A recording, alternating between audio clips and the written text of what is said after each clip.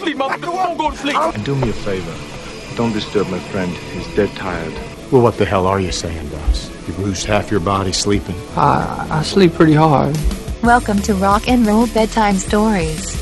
That's Brian. Hey, it's Murdoch. Welcome to Rock and Roll Bedtime Stories, everybody. Rumor and innuendo about your favorite songs, your favorite bands, etc., etc. Get involved. We are the story guys at gmail.com. And today, an odd question to start. What do you think of when I say the word carny? I think about the Fainting Goat Festival in my hometown. I don't know, man. I think about carnies. I think about gross carnies. The Fainting Goat Festival. Yeah. I think about a couple things. One thing I think about is this actor Reeve Carney, who tried to make it as a musician, sort of a musician first, but then got into acting. He's on Broadway, and he's most known for being Peter Parker role in the U2 Spider-Man musical Catastrophe on Broadway.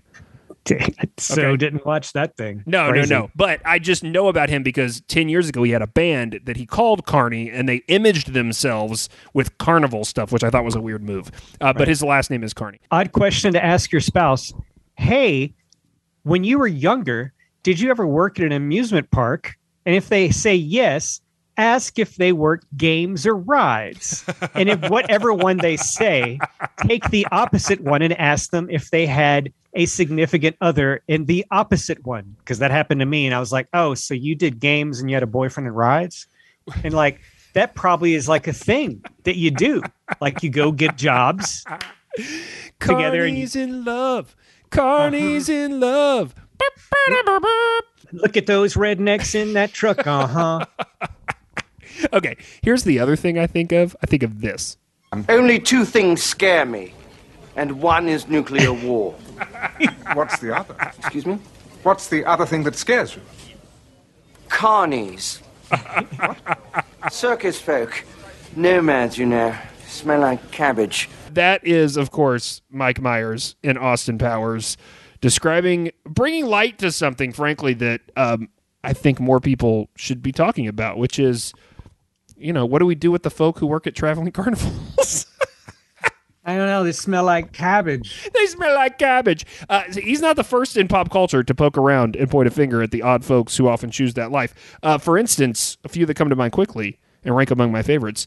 The great Ray Bradbury examined the fear inspired by such people in classic works like The Illustrated Man and one of my favorite novels of all time, Something Wicked This Way Comes. You ever read that? High school, but I do not remember the carny.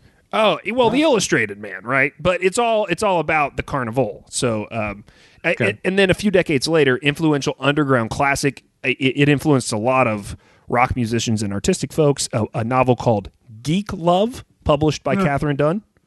Oh, yeah. Man, I haven't put that together with this conversation. Where are we going? Are we going to get in a clown car? Is there going to be some scary, terrible nonsense that we're doing, taking our listeners through some journey to hell and back? And there's going to be some, like, a Krusty the Clown's going to show up. What's happening, dude? Listen, we're going somewhere that you're very familiar with, okay? You're going to feel good once we get there. Almost as long as there's been a film industry in this country, there have been movies about carnies, right? 1932 gave us Freaks, a flick about carnival life. In 1947, we got Nightmare Alley, which was just remade last year and almost won an Oscar. I don't know if it almost won an Oscar. It was nominated for Best Picture. Had the handsome Bradley Cooper in it as a sort of unbelievable carny, because someone that handsome is never a carny, right? Yeah, right. What draws us to these stories, right? What makes us inherently not trust such people? I don't know. But there was something. I have a real life example. Okay, hit me. So Brian and I live here. For people that don't know where we live in Louisville, Kentucky, which around the first Saturday in May, there's this gigantic horse race that you may have heard of. Carnival. So like 2 weeks prior to that, there's just like, on a stick, food on a stick, and like lemonade and the waffle cakes and all crap. And then there's like Morris Day in the time. And there's like, it's like all throwback nostalgia stuff or whatever. But the folks that run all the food carts and all the concessions. Those things, yeah, they all had like a place where they crashed down by the river on River Road here yeah. in Louisville, Yeah. which was right close to where my daughter works. And her manager was like, "You can park up here, like park up and beside where my car is. I don't want you parking near where those carnies are." Like, that's a thing. So where did it come from? Okay, well, obviously it's a hard life, right? And it's not rooted in security. It means being a nomad for months and years at a time. And because of these characteristics, I think it sort of appeals to a sort of person made up of an odd combo of like resilience and tough choices. Yeah. But just to sort of illustrate what you're saying about the perception and what maybe leads to that perception, did you know that there's actually a language for carnies? Carnies developed their own language back in the day. It was called Cant, C-A-N-T, and it was designed to constantly change so they could keep their community insulated. For carnies and by carnies, right?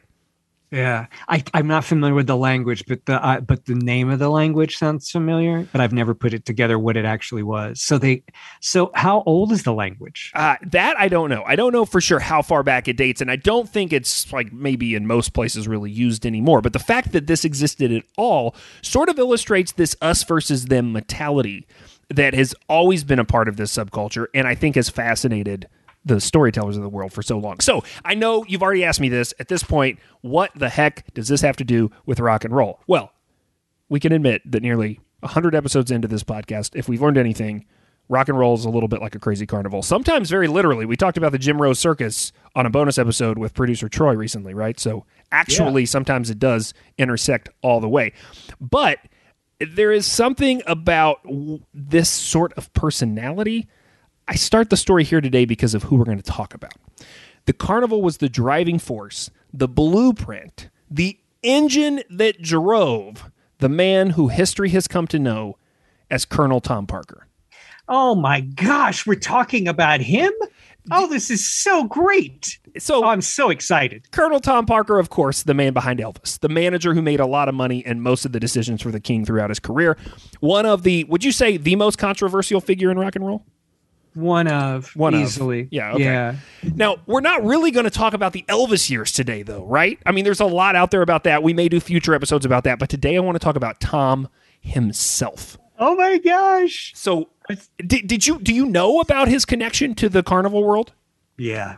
Yeah, I mean, he is basically a lifelong carny. And that's the big headline here is that if you want to sum up Colonel Tom, just imagine the guy working the booth, taking you for a couple extra dollars when you're not looking at the carnival. That's sort of how he lives his life. And man, did he take Elvis for a couple extra bucks. Whew.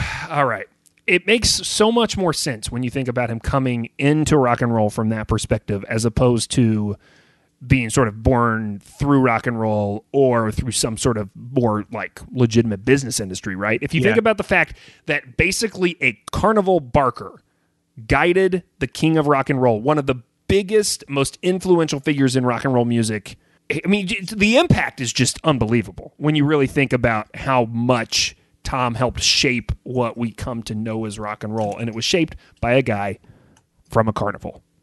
And he, he really lucked into it because he had a client before Elvis, right? He had a couple clients before Elvis, and was it Ray Price? No. So he had Hank Snow, and then before Hank Snow, he had Eddie Arnold. That's what I'm thinking. Eddie Arnold. Yep. Yeah. I mean, it's really interesting because the practical steps taken to achieve getting to Elvis start with Tom meeting Gene Austin when he is working a carnival. Yeah. Oh my gosh. And Gene Austin is a classic crooner who was a huge deal in the 20s. Huge deal in the 20s. But by the 40s, when Tom meets him, his career's waning. And he literally meets him at a carnival and tells Gene, I'm a carnival guy who can invigorate your career. I can, because his current manager, Gene's current manager, was putting him in tents around the country at this point in his career. And Tom said, you need an advance man. You need somebody to go hustle for you. I can be that guy. And that's sort of his first foray. I mean, it is very much his first foray into the music industry, and it's sort of what pushes him towards Elvis. But then, of course, in between there, you get Eddie Arnold, which is really how he starts to sort of steer into it. But there is a part, we're going to talk about this. We're getting ahead of ourselves, but there is some quotes that Alana Nash has in this book. We're going to talk about her. She has a book called The Colonel that a lot of this episode is taken from. And in that book, she states pretty plainly it was a product to Colonel Tom. It wasn't, he had no passion for music. He had no passion. He gets in sort of in country and western, and he doesn't even understand country and western other than that it's marketable and that people will pay money for it. And so he gets into Eddie Arnold. He gets into some Minnie Pearl stuff, all through seeing the dollar signs, not through hearing the music and being, oh, this is beautiful. I need to bring this to the people. That is not what drove Colonel Tom Parker. But let's go all the way back to his birthplace, because this guy, it's not Tom Parker that is on his birth certificate. The name is Andreas Cornelis van Kujk, and he joins Carnival Cruise despite parental protests very early. Some say as early as 9 or 11 years old. Oh my God. I'd never heard that craziness. That's insane. First, he's an errand boy, and then they let him do some barking. But he always had this natural showman and storyteller vibe from a very young age. He has this slew of siblings, and they're his natural audience, and so he's entertaining them all the time. Starts his bedtime stories, grows into him even trying to create his own carnival sideshow of sorts with the family horses, which makes his dad very mad. But like I said, the main source for this episode is the work of this writer named Alana Nash, a journalist who has a handful of books, most of which have had a decent impact. 3 of them are about Elvis. The one that launched her career, though, in 1978 is a book about Dolly Parton. But this particular book came out in 2003, and it's called The Colonel.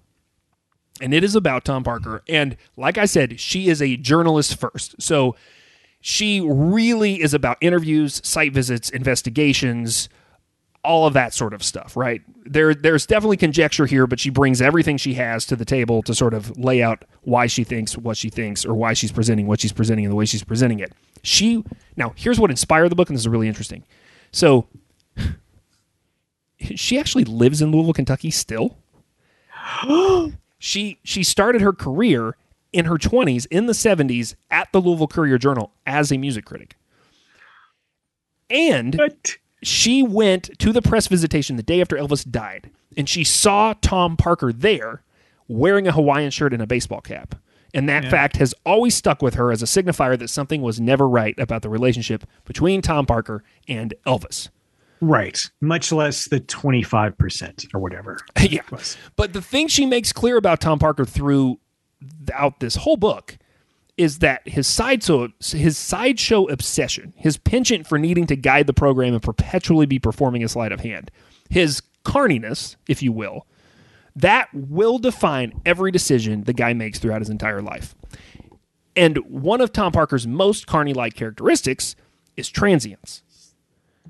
Carnies are always running to the next town. They're always moving. And they're always trying to keep something else from catching up to them. And for those who have spent their lives either loving and obsessing over Elvis and those around him, or researching and reporting on those subjects, they get a little hung up on what you might argue is a small detail about Elvis's career. But I consider you an Elvis head, Murdoch, and you've brought this up to me before. What is the thing, when looking at the movement of Elvis throughout his career, his literal place in time, what's the thing that tortures Elvis fans and casts Tom Parker in a bad light?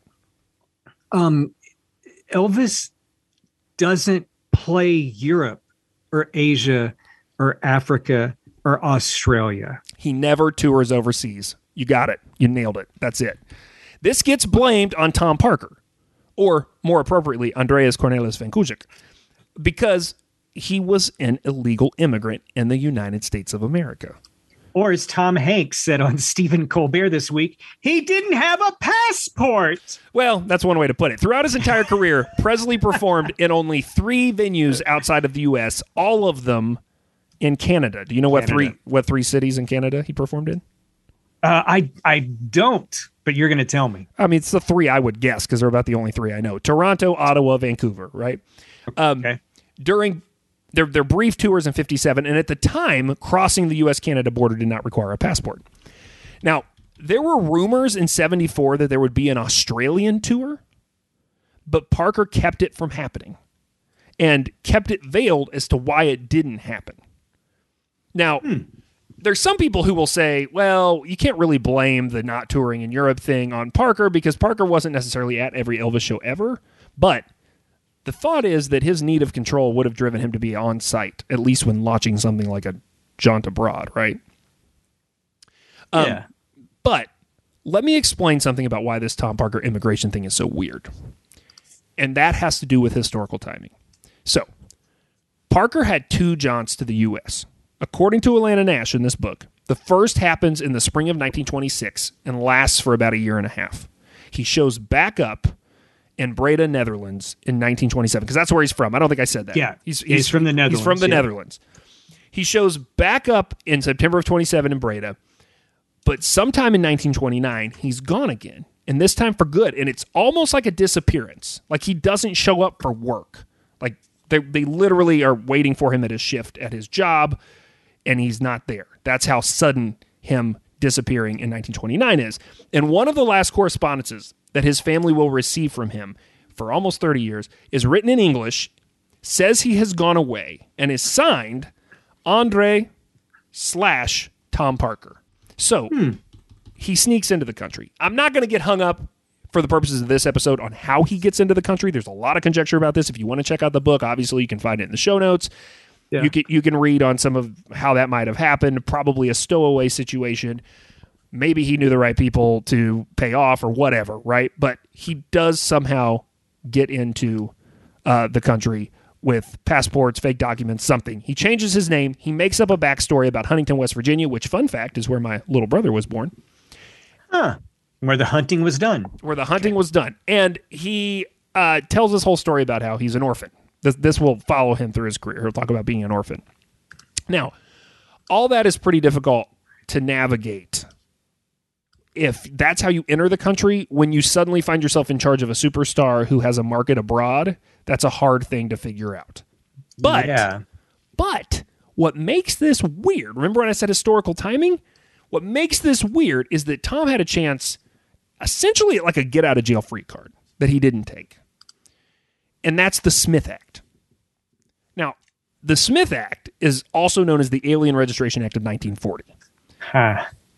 Politically, there's a lot to unpack there, which is not why we're here, so we're going to leave that alone. But for our purposes, just know this. It would have allowed Parker some leniency if he registered with the government at that time, even though he'd been illegal for a year. Like it basically, or 10 years.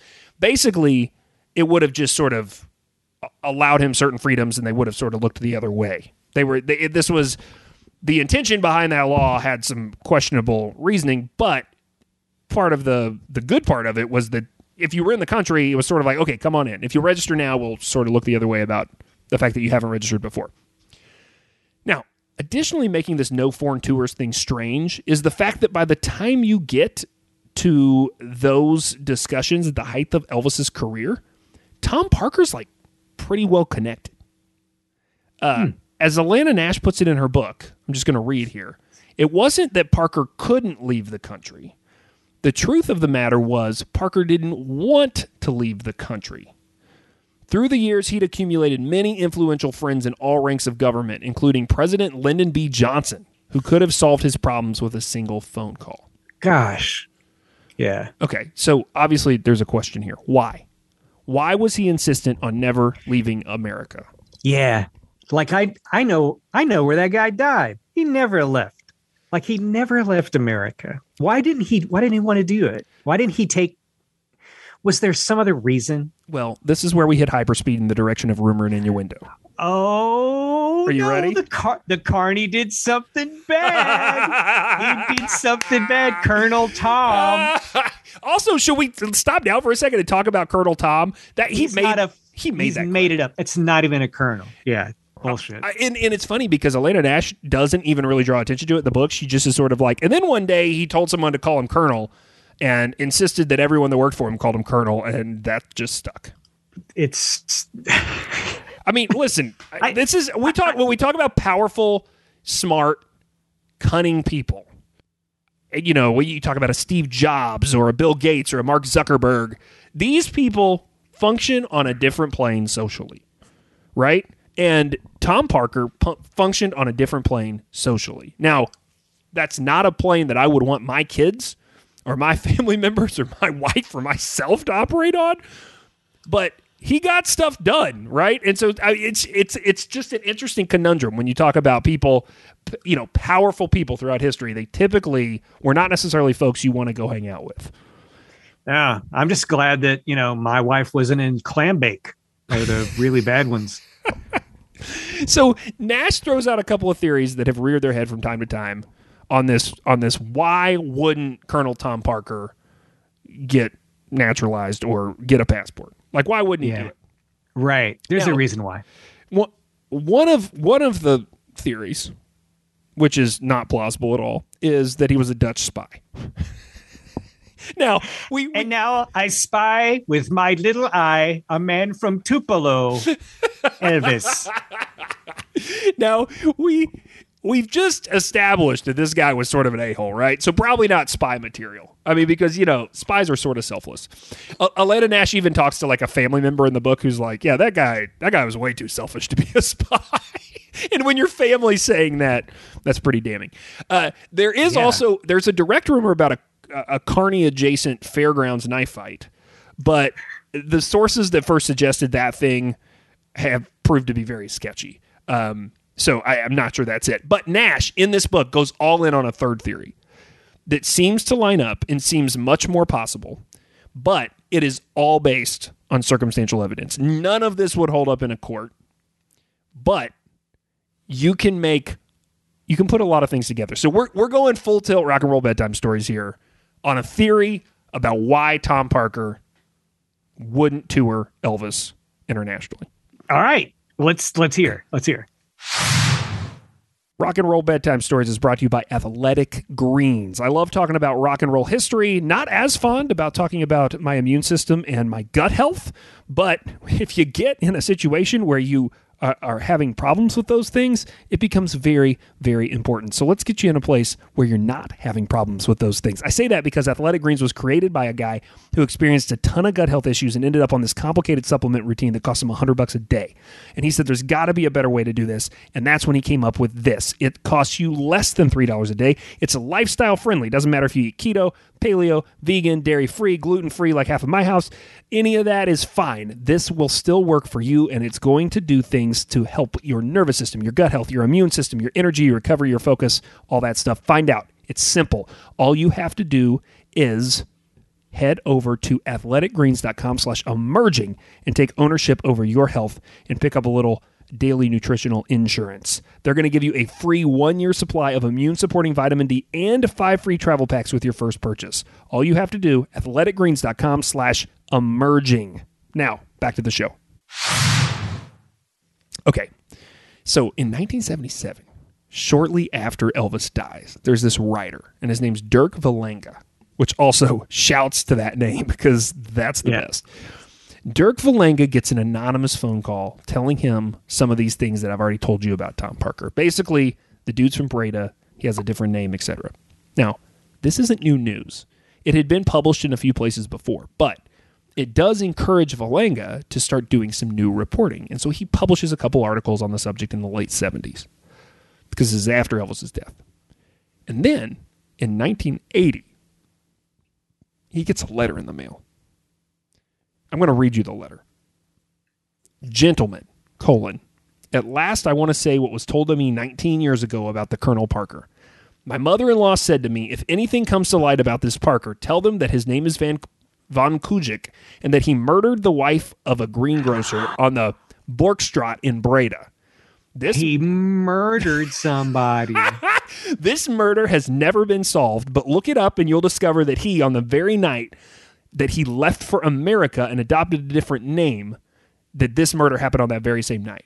And that is why it is so mysterious. That's why he does not want to be known, but believe me, this is the truth and nothing but the truth. It has been told to me in confidence. I've been carrying it around with me for almost 2 decades, and I'm glad now that I can tell you what happened. This is the truth. Thank you, period. So, whoa, right? Right? Okay, so we're going back to the scene. 1980, Valenga's office, right? He gets this letter. He's like, crap, I've got some real reporting I have to do now. So he starts to dig up everything he can about this murder that's now 50 years old and happened in this tiny town in the Netherlands. And that was 1980. Colonel Parker lived 17 more years. Right. So the first thing he has to establish is, did this murder happen? So again, I'm going to read quite a bit from Nash's book for the next part, but here's what he finds out. There had been such a murder. Anna van den Enden was a 23-year-old newlywed, the wife of the potato trader Willem van den Enden, and she had been bludgeoned to death in the kitchen of her home behind the shop that they ran. The crime was what the Dutch call a roofmoord, a murder with intention of robbery, since the bedroom and bathroom had been ransacked in an apparent search for money. The motive was robbery. More surprising, the date, May 17th, 1929, did coincide with the day that Andre/Tom disappeared. Now, there is not a single shred of evidence to tie Andre van Kuzik to the murder of Anna van den Enden. His name does not appear anywhere in the police report, and until the anonymous letter arrived at the Breda newspaper 51 years after the fact, no one in Holland had spoken of his name in connection with the crime. Yet, Nash goes on in her book to say it is very hard to dismiss this altogether when you look a little closer at coincidences. Now, if you wanted to be skeptical, most of these are all related to the realities of small-town life. Tom Parker and Anna van den Enden went to the same church. Her husband's family and Parker's families were acquainted, and the grocery store was down the street from the school that Parker went to as a kid. And it's known that at some point in his teenage years or middle school years, like because he leaves school at like 5th grade, he works at a grocery store. Now, we don't know which one, but it could have been that same one. Now, at the time, Tom Parker was known for dressing in fancy suits and jackets. And witnesses described seeing a man in a fancy suit and jacket near the scene. Another witness said they saw that same man arguing in the days around that incident with a woman who fit the description of Tom's mother. But again, all circumstantial. None of this would hold up in court. No evidence. But there's a couple more intriguing things about the case at large that could cast suspicion in the direction of Tom. Now, remember, he's been training animals at the carnival on and off for his whole life. And he would have likely learned at some point the trick of throwing a dog off of a scent. The trick is pepper. And there was pepper all over the scene. This seems like a little bit of a stretch. I mean, it was at a grocery store, but it is sort of interesting. Yeah. Now, that's weird. The other thing, here's the other weird circumstantial thing that does tie up if you're willing to accept coincidences. The writer of the letter sends this to Valenga in 80, mentions they'd heard the story 19 years before, which would have been 1961. Now, remember when I said that when Tom left Breda, he didn't talk to his family for almost 30 years. Yeah, sure. Actually, a little over 30 years. In 1961, Tom's brother came to visit him in L.A. His younger brother comes all the way from the Netherlands. It's the first time anyone from his family has really talked to him since 1929. And according to Nash, she talks to the family members. The family members tell her that when his brother got back to the Netherlands from LA in 1961, he wouldn't talk about the trip. He wouldn't tell them about the trip at all. This doesn't prove anything, but it is interesting that this person says this story was told 19 years ago in 1961, around the time that this trip took place, that caused some sort of rift between Tom and his brother. Could have been anything. Brothers fight about weird stuff. I've heard some mixed reviews about Tom Hanks' performance in this new movie as Colonel Tom Parker, and I don't know that people really know enough about Colonel Tom Parker to understand the character as much. And I'm curious to see, I've never seen Tom Hanks in a movie that's disappointing, to be honest, but I'm curious to see what he adopted, what mannerisms and how he adopted. Is he polite? Is he rude? Is he I'm really curious to see what he researched enough to know about what he was like. Because there's film. I mean, you can see film of him talking. And I can weird. almost bet he read this book, The Colonel. I mean, this is sort of the definitive book about Tom Parker. And she goes so deep on his marriage, on his relationships. And when you talk about his affectations, here's something really interesting about Tom Parker that does sort of come into play right here in the story, which is, we haven't talked about motivations. Like what would motivate Tom Parker to kill this woman? Like I said, it was classified in the police report as an attempted robbery. Was he trying to get out of town and he wanted some money and he just thought they were gone. He was like looking for money. There is a thing when he disappears, he leaves some money behind. So there's some speculation of like, was that the money that he felt guilty about what happened because the robbery went wrong. But one of the other things when talking about his affectations is, when you see a violent crime like that, man against woman, she's a newlywed, was there some sort of sexual tension? And the thing about Tom Parker is that unlike any other rock and roll adjacent celeb or personality I have ever researched, the dude has no sexual history that's public. Like, he was basically, Atlanta Nash quotes multiple people who call him asexual. Yeah. Asexual. Like, he wasn't gay. He wasn't interested really in women. There's no evidence of all the evidence there is about crazy stuff that he did. There's no evidence of sexual impropriety or harassment or affairs even. It's very, very strange.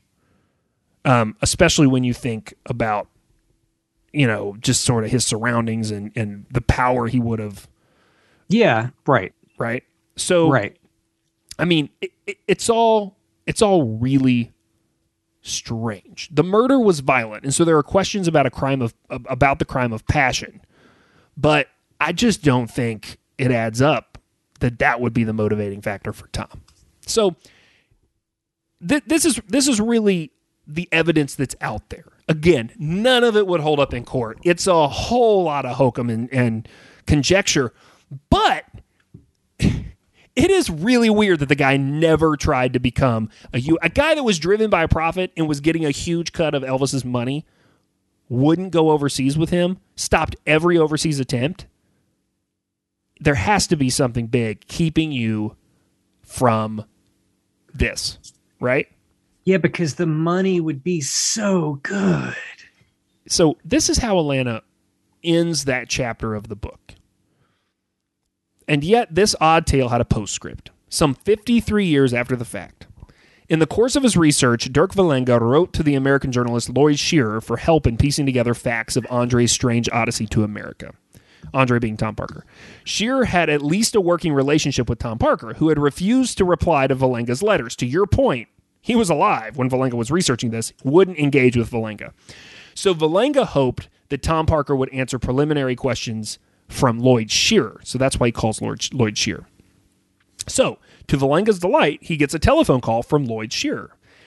The men are chatting about the weather, they're being pleasant with each other, but as Shearer talks on, Valenga notices that he starts to get an accent. Something about the way he pronounces his R's and his J's. And he starts to seem like he's sort of like understating his voice. He's a little hoarse, like almost like he's trying to disguise something. Yeah. But Valenga doesn't really think about it. He dismisses those thoughts momentarily. He's intrigued by all the questions about... Shearer is intrigued by all the questions that he wants to ask Tom Parker, so everything's fine. And they say, hey, we'll talk more about this. Let's continue to correspond.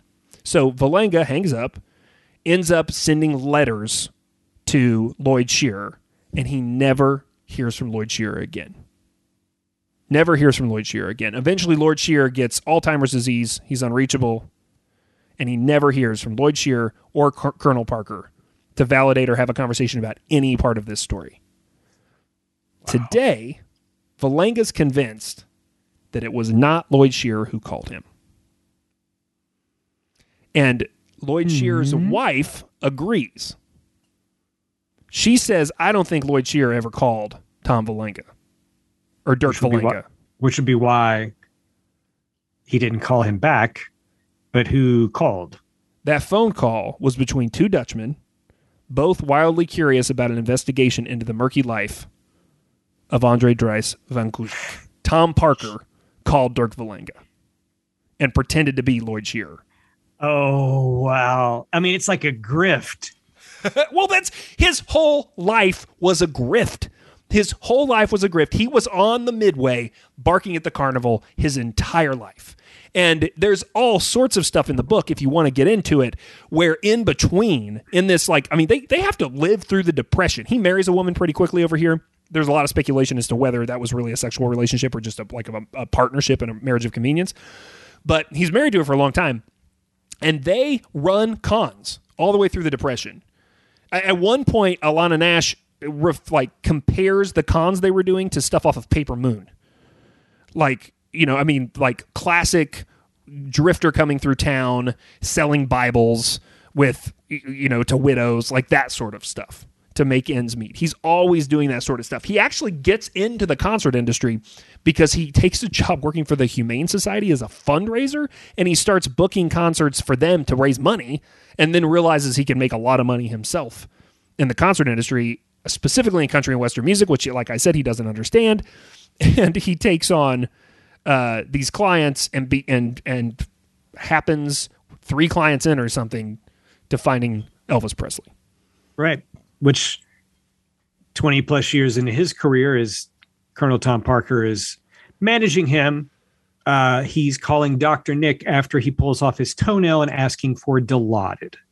Yeah. So yeah, that happened under his watch.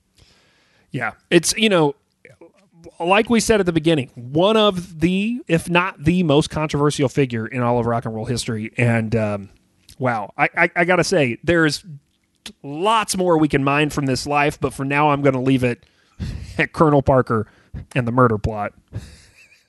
Yeah, I mean, people could say that, like, Peter Grant, the manager for Led Zeppelin, was like, because he used to be a pro wrestler, and he, like, there's that scene in Song Remains the Same where he goes and it looks like he's going to shake down and beat the shit out of the guys with the fake merch or whatever, and like, and he was just a brutal guy. But the idea was he wanted to make sure his clients got paid. So do you know? That's why. Do you know the story about Peter Grant and Elvis?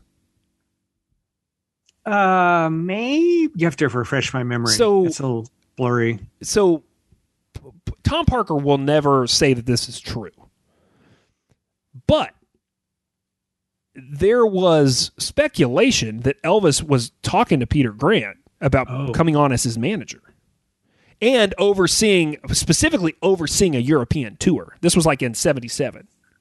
Oh, that's interesting. And he had met the Zeppelin band. He'd met those guys. Mm-hmm. It was before 1977 for sure. Yeah. But that's curious. And I wonder if it was before or after Zeppelin canceled that tour in 1977. Right. That's really crazy. I didn't know that was looking out for another manager. I bet Colonel Tom probably squashed that pretty hard. Oh, well, so he was also like, they start their careers or their relationship starts to fall apart in the mid 1970s. And in the last few years, they don't talk a whole lot. And at one point, Presley's looking pretty heavily at Tom Hewlett, who also is involved in Led Zeppelin management. And they say, like, people that knew him at the time will go as far as saying that, like, they thought it was done or almost done. But again, the deal doesn't happen. Should we end with a quote from Peter Gerlach? Because we know he's our favorite guy these days.